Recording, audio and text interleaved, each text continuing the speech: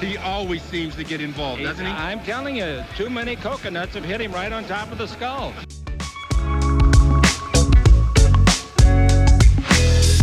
Well, I think Anthony will be a great acquisition. He can do it all.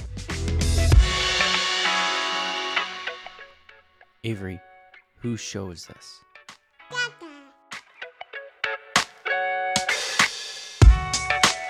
Welcome, everybody, to the Anthony Irwin Show. I am Anthony Irwin, today joined by, I think now officially, we have the latest addition to the friend of the show list. Ricky O'Donnell is here. I think he's your second, I think even third time on this pod. So congratulations. T-shirts in the mail. It's an honor to be a friend of the show. I think you only ask me to be on because you know I'm very available and I never would say no to you. So, just keep that in mind for future reference as well. I don't know if that is a reflection on how often I haven't been on your show with Jay. I am very available. So like, that phone call calls both ways. Yeah, we are going to be talking today, and Ricky, writes a ton for SB Nation on the NBA. He does incredible draft work, which is usually what you and I would be coming here to talk about. And then because you were just insanely good at your job, it was funny. We were doing the all hands the other day for SB Nation, and they were like, yeah, and then Ricky also has had this role in our NFL coverage too. And I'm like, makes sense. He's a genius. So, you can find him everywhere, all over SB Nation. I'm thrilled to have you here. And I want to start by asking you if I can have Alex Caruso back. Is that okay? I guess the asking price starts with the 2029 and 2027 unprotected first-round picks. But here's the thing, as I think you may be aware of this, the Lakers could have had Alex Caruso. It only would have cost money. And the Lakers, I complain a lot about the Bulls being cheap as someone who's lived his whole life in Chicago, and the Lakers, you wouldn't think would also be so cheap, given that they're the league's premier franchise. But the Lakers are very cheap, and it is sort of heartwarming from my perspective, as someone of a Lakers hater, to just see every time Caruso has a good game or even does one cool thing on the floor, it's like Bulls fans tweeting about it and Lakers fans tweeting about it simultaneously. So you guys, the Caruso's like that ex you just never get over. No. And this is year 2 of you guys still being infatuated with Caruso. So I get it. Alex Caruso is awesome. Very happy to have him on my favorite basketball team. And, if the Bulls do decide to trade him, I wonder what Caruso could fetch. Pretty interesting player. 2 more years under contract, $10 million a year. Mm-hmm. If he plays enough minutes, he's basically a, all defense. Yeah, he's one of the best defensive guards in the NBA. Yeah, there's no doubt. Full stop. Currently, he's leading the league in deflections for the Bulls. Makes sense. He does have pretty long injury history. And I think maybe under the radar a little bit this year, there's been they haven't really put it on the official injury report, but there's been some rumors that he has a hand or a thumb injury or something. Of course, last year he missed a lot of time with a wrist injury on a dirty play by Grayson Allen. Mm-hmm. But Alex Caruso has really had a hard time dribbling this year. Among the NBA's leaders in turnover rate, and not the type of leader you want to be. I mean, the guys with the highest turnover percentage in the NBA. He's the only guard in the top 5. I think he has a 10% usage rate and a 23% turnover rate. And this year he has had a lot of turnovers. The other guard in the top 10 is Russell Westbrook. Which I'm sure doesn't surprise you too much, but Caruso's turnover rate is even higher than Westbrook's. So this has been a little bit of a mixed bag year for Caruso. He's been superhuman once again defensively. And really, the Bulls right now are number 7 in defensive efficiency. That's shocking because the Bulls do not have good defensive personnel. Yeah. And they don't have Lonzo Ball, who's their other elite defensive player. And when him and Caruso were together, the team passed the eye test defensively. This year, they don't pass the eye test defensively. But Caruso is such a complete maniac, and they get some contributions from guys like Javonte Green, guys like Derrick Jones Jr. at the end of the roster that the defense has been competitive. So Caruso, I mean, just one of the highest approval ratings for any athlete you'll ever see. I think the thing is fans hate a player who doesn't get the most out of their physical abilities. Ben Simmons would be a peak example of this, as a guy who's 6'10", 235 pounds or whatever, super fast, can dribble, can pass, but he just leaves you wanting so much more given his athletic tools. Caruso's like the opposite end of the spectrum there, where Caruso does have pretty decent tools. I mean, he's 6'4", so pretty good size for a guard. Obviously, he's super strong for a guard. And like a lot of the little things that he's so good at really just like can't be taught, or like are very difficult to identify in players coming into the league. But he just like maximizes every ounce of talent in his body, and it's just so fun to root for a guy like that. Yeah, I mean, I could go on and on and on and on about like why it was such a bummer to see what happened at the end of Caruso's tenure here with the Lakers. It was just like, you just started him in a finals game like the year prior, and you're just letting this guy walk for nothing. And then he goes, and then immediately the Bulls defense turns around, in part because of what Caruso brought to the table, and then also because of Lonzo. And we're going to talk about Lonzo here in a second. You wrote something for SB Nation about Lonzo and how his injury has really kind of derailed what was an exciting up-and-coming Bulls franchise. You know, that it felt like it made some real strides forward last year, and you know, you lose a key piece like Lonzo, and you lose him in a way that, you know, there's this shroud of unease as far as like whether he's ever going to be the same. You know, that there were quotes before the season that he was just then able to walk up and down stairs, which was bananas to me. Like, everything that I heard about Lonzo Ball just got sadder and sadder and sadder. And it really sucks because he's a really fun player. Caruso clearly is somebody who I really liked as a player. DeMar DeRozan was this really cool story from the year prior when you know, early on in the year there was some, you know, really, really early on, there was some MVP buzz, and yeah, like things were really kind of going. And the reason I wanted to talk to you about is like how we arrived so quickly at now where there's so much conversation about blowing it up.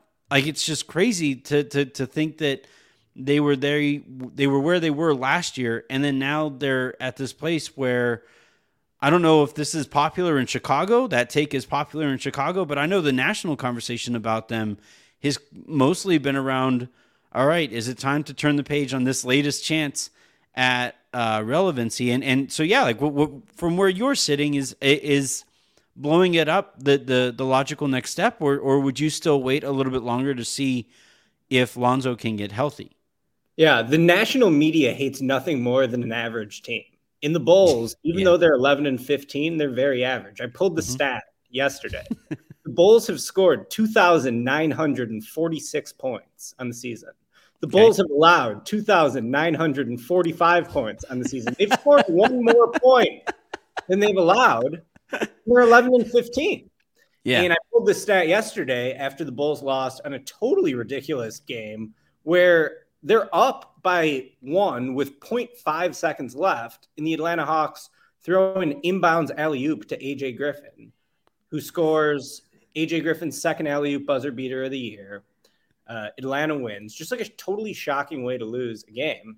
Yeah. And the Bulls have spent this entire year inventing new ways to lose. Like, they lost a game to the Magic where they were up like, I think 5 with 20 seconds left, and they lost.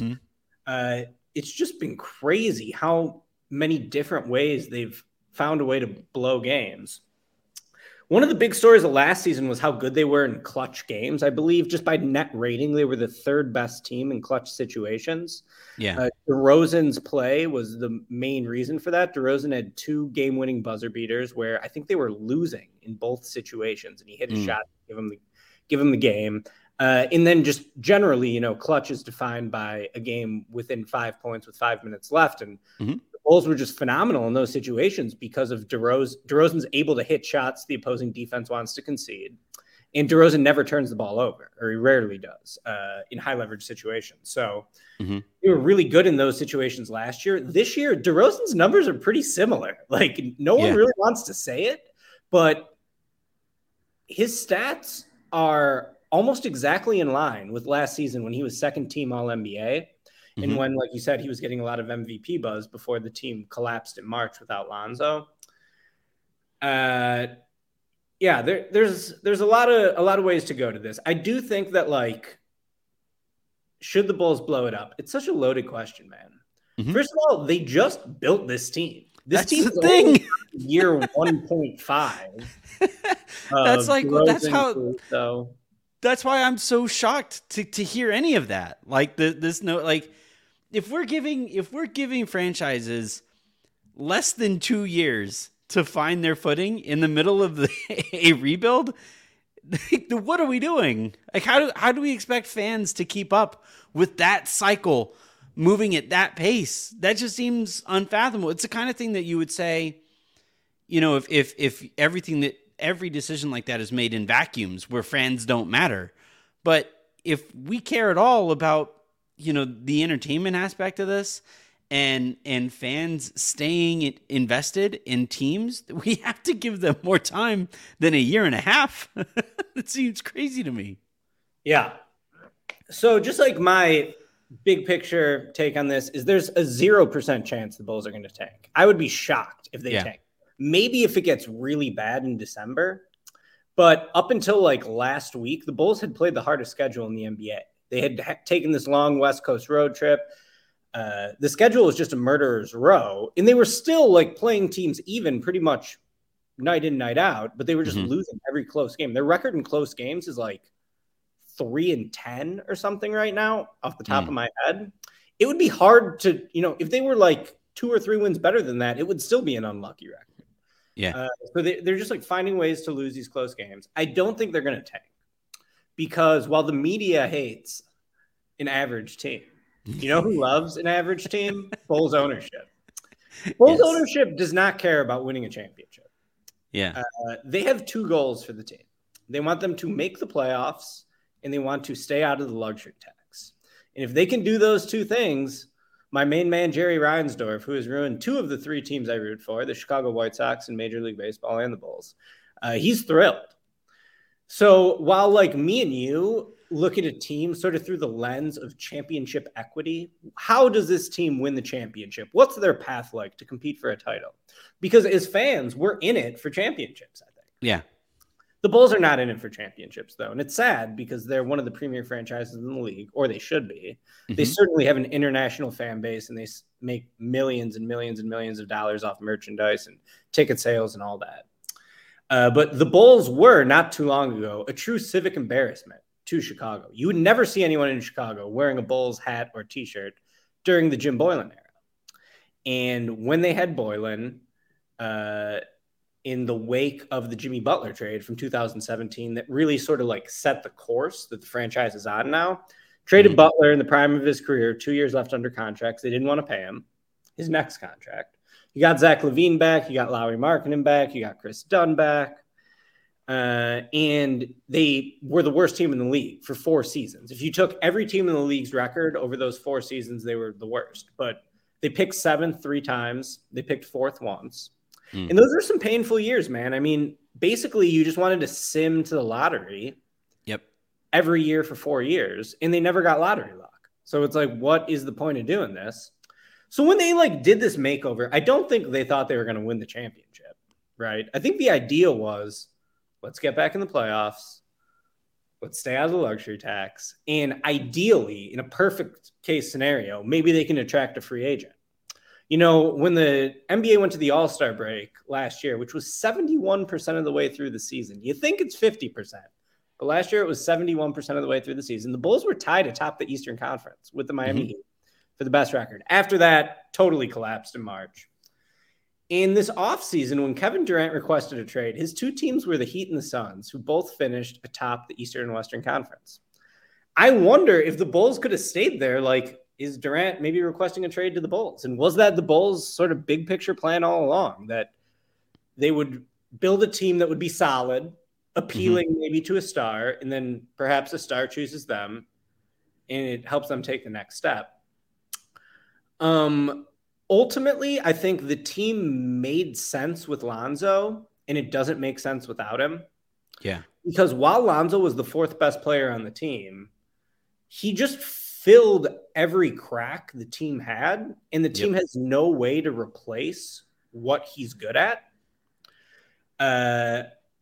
So offensively, like the big thing that anyone could notice about the Bulls right now is they do not shoot threes at all. They're dead last in the league in 3-point attempts. They're like 28th in 3-point makes. Their percentage is like middle of the league, but they just don't attempt any shots. They're often allowing 20 more 3-point attempts than they attempt in any given game. It's like, how are you going to win a game when the other team's taking 20 more threes? Even if their percentage isn't great, you're just losing the game based on math, pretty much every time. So Lonzo was a great shooter. Last year, nobody who took as many attempts as Lonzo made as high of a percentage. He made over 42% of his threes. He was taking like between 7 and 8 a game. Just having one more knockdown shooter on the floor was huge for the team. And then defensively, it's like when you have Caruso and Lonzo, that's kind of how you can cover up for a team built around 3 offense-first stars in Vooch, DeRozan, and LaVine. And Lonzo was also able to unlock their transition offense. They were so quickly able to turn defense into offense because Lonzo had the spirit of Chino Hills High School pumping through him, just throwing outlet pass after outlet. It's so much fun to watch. That's gone now too. So should the Bulls blow it up? No.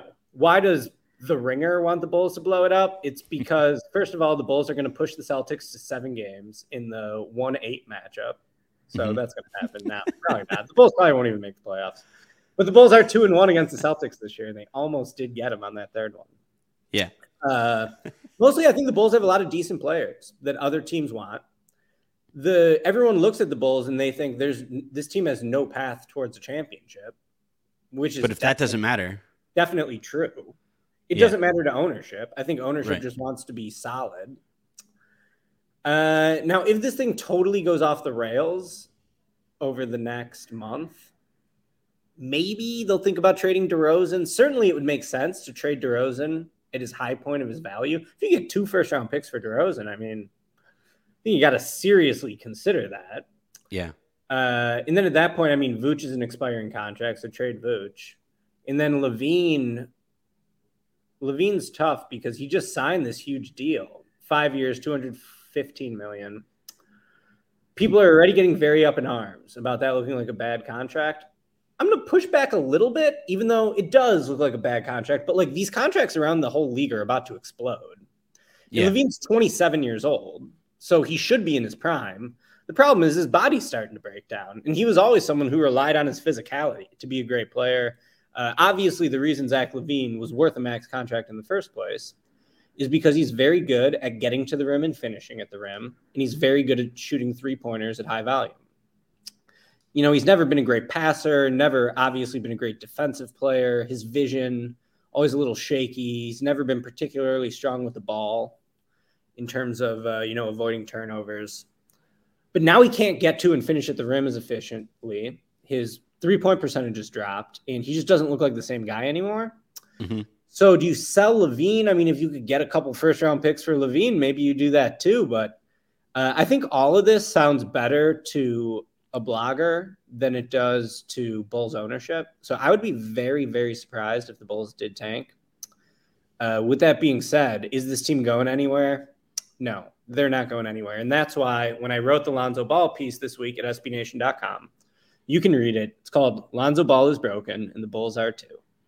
I said the Bulls are stuck at a fork in the road with 2 dead ends because keeping this thing together, I don't think it's really going to materialize in much. You know, maybe they can win 43 games, lose in the first round. You get Lonzo back next year, see what you got next year. You got to figure out what to do with Vooch because he's a free agent. So maybe that's appealing. They could also, miss the playoffs and not win 43 games. They could win 36, and then, you lose out on your draft pick because that's traded to the Orlando Magic, top 4 protected for Nikola Vucevic. I guess the other path would be to blow it up, get assets. Hopefully you maximize, your draft pick, top 4 protected. But even if they're the worst team in the league this year, dude, they still have a 49% chance of losing their draft pick because that's how the flattened odds work now. Mm-hmm. So to me, if they blow it up, they're losing their pick anyway. Like, I think the pick is just gone. In fact, you might have a better chance keeping the pick, not blowing it up, just because, if there was ever a year to rig the lottery, this is it. And the NBA would certainly want to incentivize teams that didn't outwardly tank, that tried to win and just got unlucky with an injury, the way the Bulls did. Got unlucky in close games, the way the Bulls did. But really, are you talking yourself into Victor Wembanyama right now? Like, is that it? Am I listening to this? Hey, I'm just saying my team actually has a chance at him and your team doesn't. At least my pick's top 4 protected, unlike yours. Fair. But I guess my last point on this is both paths suck. The Bulls are just kind of screwed. Yeah. Because if they do these trades, hypothetically trade DeRozan to the Lakers for 27 and 29 draft picks, who knows if that's even on the table, but let's say they did it. Mm-hmm. It's when are they building a good team again? It's almost like they're punting the 2020s if they do that trade. And then in 2027 and 2029, if you keep those picks, you're going to draft a 19-year-old who's going to be bad for his first 3 years, just like Wendell Carter and Lauri Markkanen and Kobe White and Patrick Williams. Yeah. And then it's like when would they possibly build a decent team? So I think both paths are bad.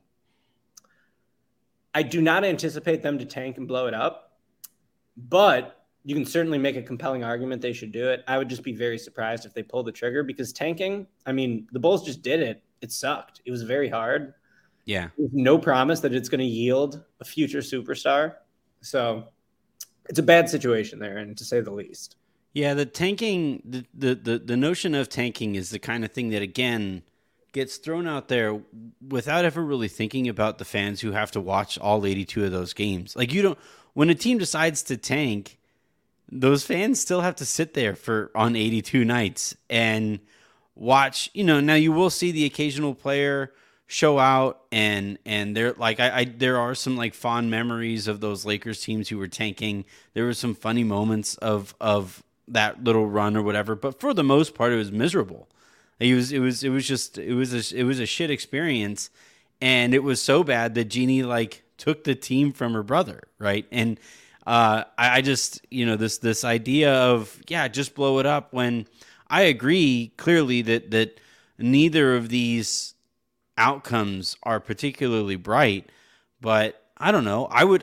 Me personally, I would try to stick with it. I would see if Lonzo can ever get healthy again and see if he helps kind of fix Zach LaVine and give it one more go. But like you said, Vooch is expiring, and those expiring contracts do hold value.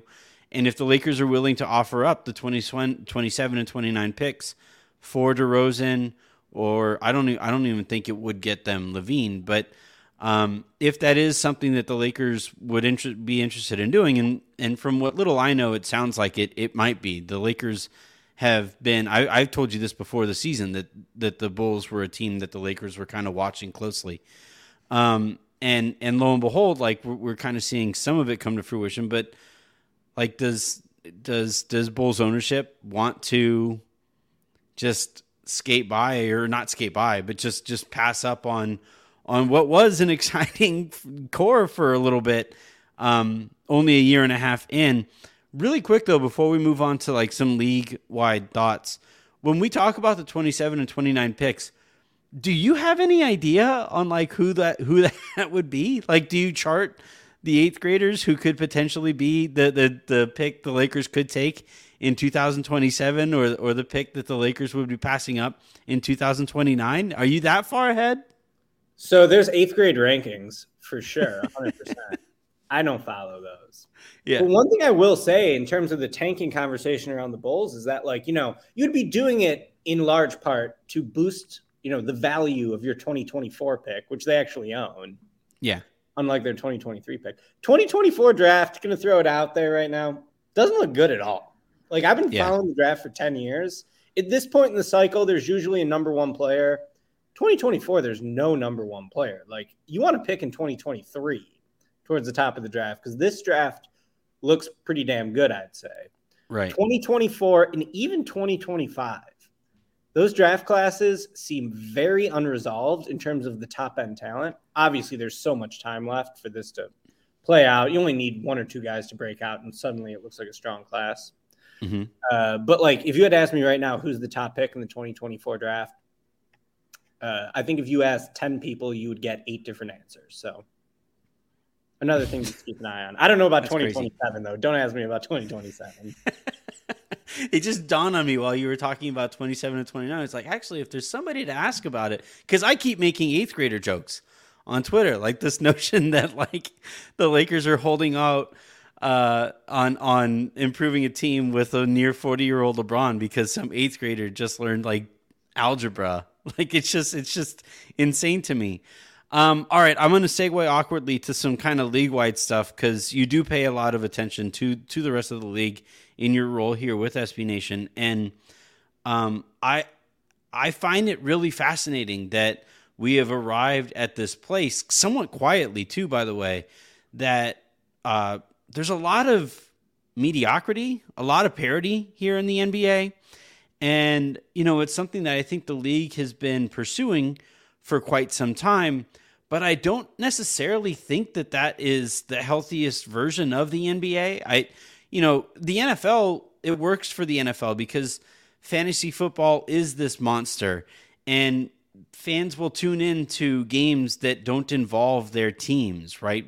Somebody will just sit there on a Sunday afternoon, and if it's like Titans, Texans, somebody has one of those, maybe a running back there or a quarter, something is going on there, and you'll just kind of have that on in the background.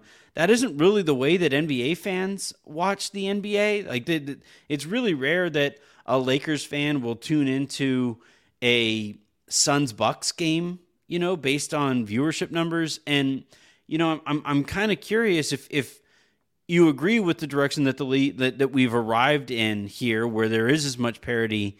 Or if you think that there might actually be like a buzzsaw out there waiting to be crowned. Maybe it's Boston, maybe it's Milwaukee, whoever. And if you think this is actually the right direction for the league to have been guided in. Yeah, I think that, a lot of this comes back to just like how punitive the luxury tax is. And of course, with the Warriors and the Clippers putting together these historically high luxury tax bills this season and last season, I think like the NBA has been sort of freaking out about that, viewing it as like a huge problem. Yeah. I don't think it is. I'm sort of with you. The juggernaut teams are better for the league. I think historically TV ratings show that like when there's a team like the Kevin Durant Warriors or the LeBron era Heat.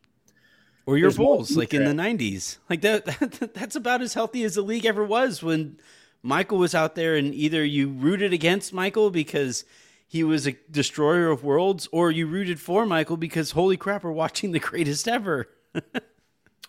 Right. So, the league, though, has always cared more, I think, about boosting the small markets than like maximizing the big markets. Yeah. The league wants 30 healthy teams and 30 invested fan bases. So I think they've gotten it this year, and we were chatting a little bit about this off air, but I think it's very similar to what's happening in the NFL, where when you look at the Western Conference right now, you got the Pelicans and the Grizzlies on top, then it's the Nuggets, the Suns, the Kings, the Trailblazers. It's like pretty wild in terms of where we thought a lot of these teams would be in the preseason projection. Meanwhile, the East is basically exactly how you thought it would be. It's the Celtics and the Bucks. I was very bullish on the Cavs. I wrote a column before the year that the Cavs were championship contenders after the Donovan Mitchell trade. A lot of people thought that was crazy, and maybe it was crazy, but Cavs number 3 seed right now in the East. They look really good. I think they're only going to be better the next couple of years. I wrote that in the column too. They're a championship contender now and in the future, and they should only get better.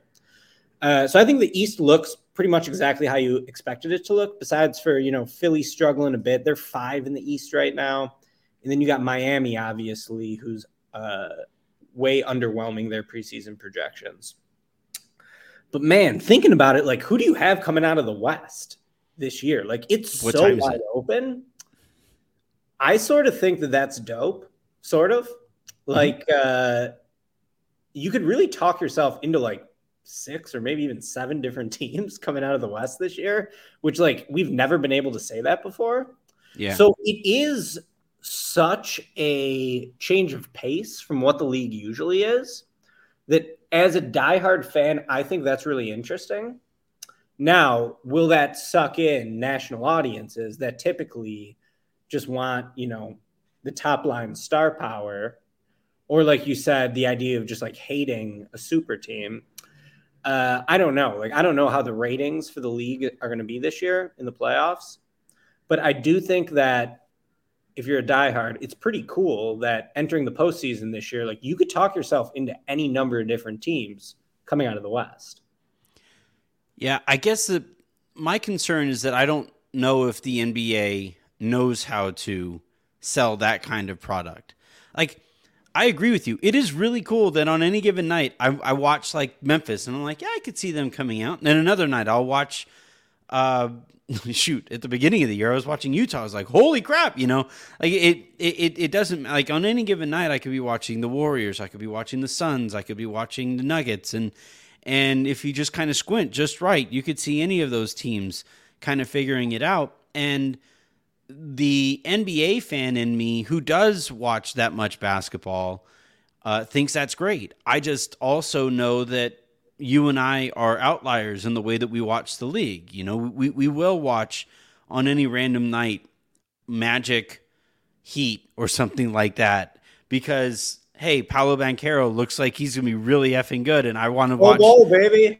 Yeah, bowl, exactly.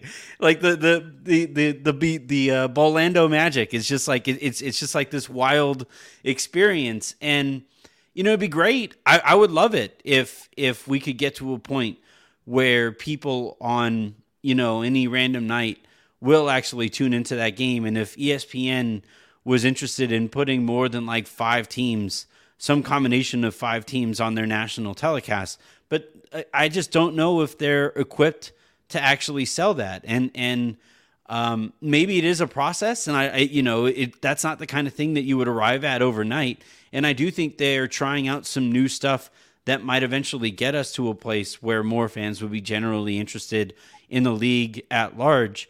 One of them is the NFL or the NBA Red Zone that they're doing on NBA TV. That's kind of a fascinating project.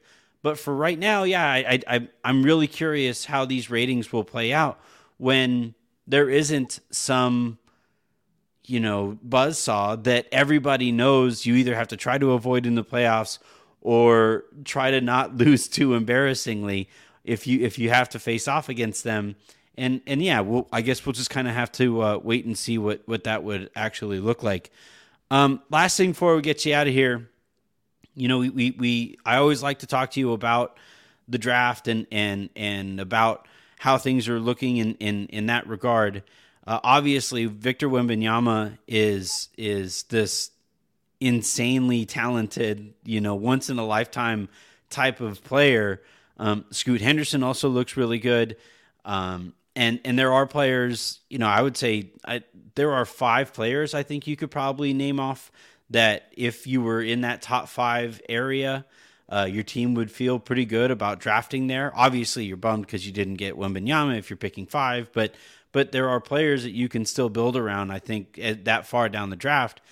How much is it going to hurt to have to swap picks with the Pelicans? Like, how prepared should I be? What type of liquor should I have on hand for whenever that happens? Like, is this something that is going to haunt me for years? So, the Lakers and the Bulls are both 11-15. Mm-hmm. Very possible neither team makes the play-in tournament. I think they both probably will make the play-in tournament. Yeah. Maybe I'm being a little too optimistic here. Like, we're getting jacked up about the 10th seed in our respective conferences. But, very possible both teams miss it. I'm going to do one spin here on the Tankathon Sim Lottery, and we're going to see how bad we should be. Oh, my God, Anthony. I got the Pelicans jumping up to the number 1 pick, 8 spots. I'm not even joking. I wish I could share my screen with you.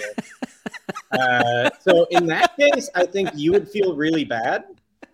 Yeah. You'd feel really bad. I'd probably say so. Yeah, you feel bad. I would immediately start hating him. I would find any hole whatsoever that I could pick at and just say, like, you know what? Because that's all I can do. I mean, I look, the people I would hate more are the people who put the Lakers here in the first place. Like don't get me wrong. I'd be sitting here just screaming Rob Pelinka's name in agony. But yeah, I'd find some way to cope and make best out of the situation. But yeah, losing Wembanyama would hurt. Like, do you think some, because I do hear a lot of hyperbole about the guy, and there is a lot of like, well, is he actually better than LeBron was as a prospect? Are you willing to go that far on him? I think that if you were to put them both in the same draft class, knowing what you knew about both players, it would be very hard to pass on the guy who's 7'5" and rips 3-pointers. Like, he's bigger, he's a better shooter. So, I mean, that's like kind of a lot of what insane. Basketball is. You know, he's significantly better as a shooter and he's significantly bigger.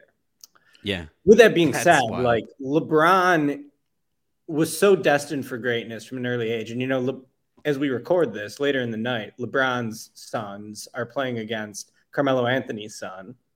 And insane. I remember watching LeBron play Carmelo. And I believe it was 2002. It might have been 2001, because I think LeBron was maybe a junior in that game and Carmelo was a senior. So I'm old. And yeah, I just feel... I remember LeBron's senior year, he came out and played against Mater Dei at Cal State Long Beach. And I remember going to that game. And I had a buddy who was playing for Mater Dei. He was their point guard on that team, Mike Garrity, who I think heads player development for the Cavs now. Michael was the best basketball player I had ever played against. You know, we went to the same middle school. He obviously went to a different high school, but we grew up playing together. And I was like, yeah, Michael is the best basketball player I'll likely ever really know. And to see him go up against LeBron and look like a JV player up against, you know, a college athlete, essentially, I was like, yeah, all right. Some of these guys just play the game at a different level, and that's why it's so hard to dawn on me that somebody could actually compare favorably as a prospect to LeBron, having seen LeBron up close in that way. It was just it's obscene how good this Wemby might be. It's wild.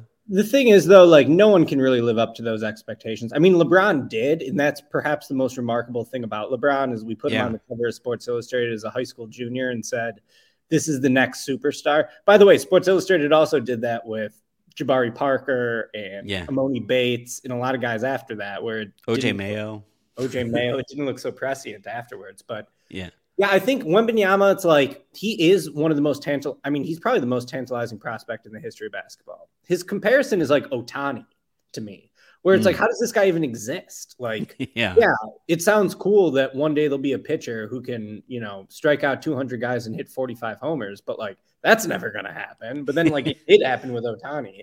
And it feels the same with Wembanyama. Like, what if we had a 7'5" guy who could be a 45% 3-point shooter? I don't think Wemby's numbers are quite that good, but like, he's a really good shooter. He has high shooting. It looks clean. So it's almost like he's being set up to fail. Obviously, health is going to be the big thing. And he already has a long injury history. I did a post on that on SBNation.com because people have just been interested in like, what is his injury history? Also, a prediction. People are going to hate Wembanyama. I'm just throwing that out there. People hate Rudy Gobert. Yeah. With Wembanyama, they're just like, it's cool at this stage of his career, but like, imagine when he like beats Team USA the first time in the Olympics or something. Like, people are going to hate Wembanyama. So he's going to be a peak villain. Which is good. NBA thrives off its villain era. I was going to say, like, we just had the whole conversation we had. Like, that's good. But we need him on the Knicks or the Lakers, and the Lakers already ruined their chance at that one by trading the pick away. So, what can you do? But does Wembanyama live up to the hype? I think he does. Absolutely. Does that mean that he is going to have the biggest impact on winning of any player in the history of basketball? Of course not. Like, he can be phenomenally talented and still like never win a championship. Like, it's a team game at the end of the day, especially in this era of the league where it really feels like you're only as strong as your weakest link in a lot of cases in the playoffs. But Wembanyama rocks. I think he absolutely lives up to the hype. But, you know, when you're talking about him in such hushed tones, it's almost like there's such a high likelihood he's going to fail just because the expectations are so high. Yeah, that's what I'm going to keep telling myself. All right, that is going to do it for this episode of the Anthony Irwin Show. Thank you very much, Ricky. Anything that you want to plug on our way out of here? You can find all my work at sbnation.com. We're doing a lot of good stuff over there, so check it out. Absolutely. Again, that's Ricky O'Donnell. He wrote the piece for sbnation.com about Lonzo Ball's injury. Really hope he gets healthy. I really love his. I thought coming out of college he was like the perfect 3-and-D guard, like a 3-and-D wing. You could have at point guard who would play next to an elite wing. And I thought, especially when LeBron signed with the Lakers, and I'm thinking, oh my God, this is the perfect point guard to play next to LeBron, and this could actually really work out. And obviously he gets turned into Anthony Davis and all of that stuff. But I'm really holding out hope that Lonzo gets healthy and we get to see how his career plays out in that regard. But yeah, thank you very much, Ricky. We'll talk to you soon. And make sure you guys check out the Taco Tuesday guys who are coming on tomorrow. And then also check out the Can You Dig It guys who recorded their episode yesterday. And until I talk to you guys next, I'm Anthony Irwin saying have a good one.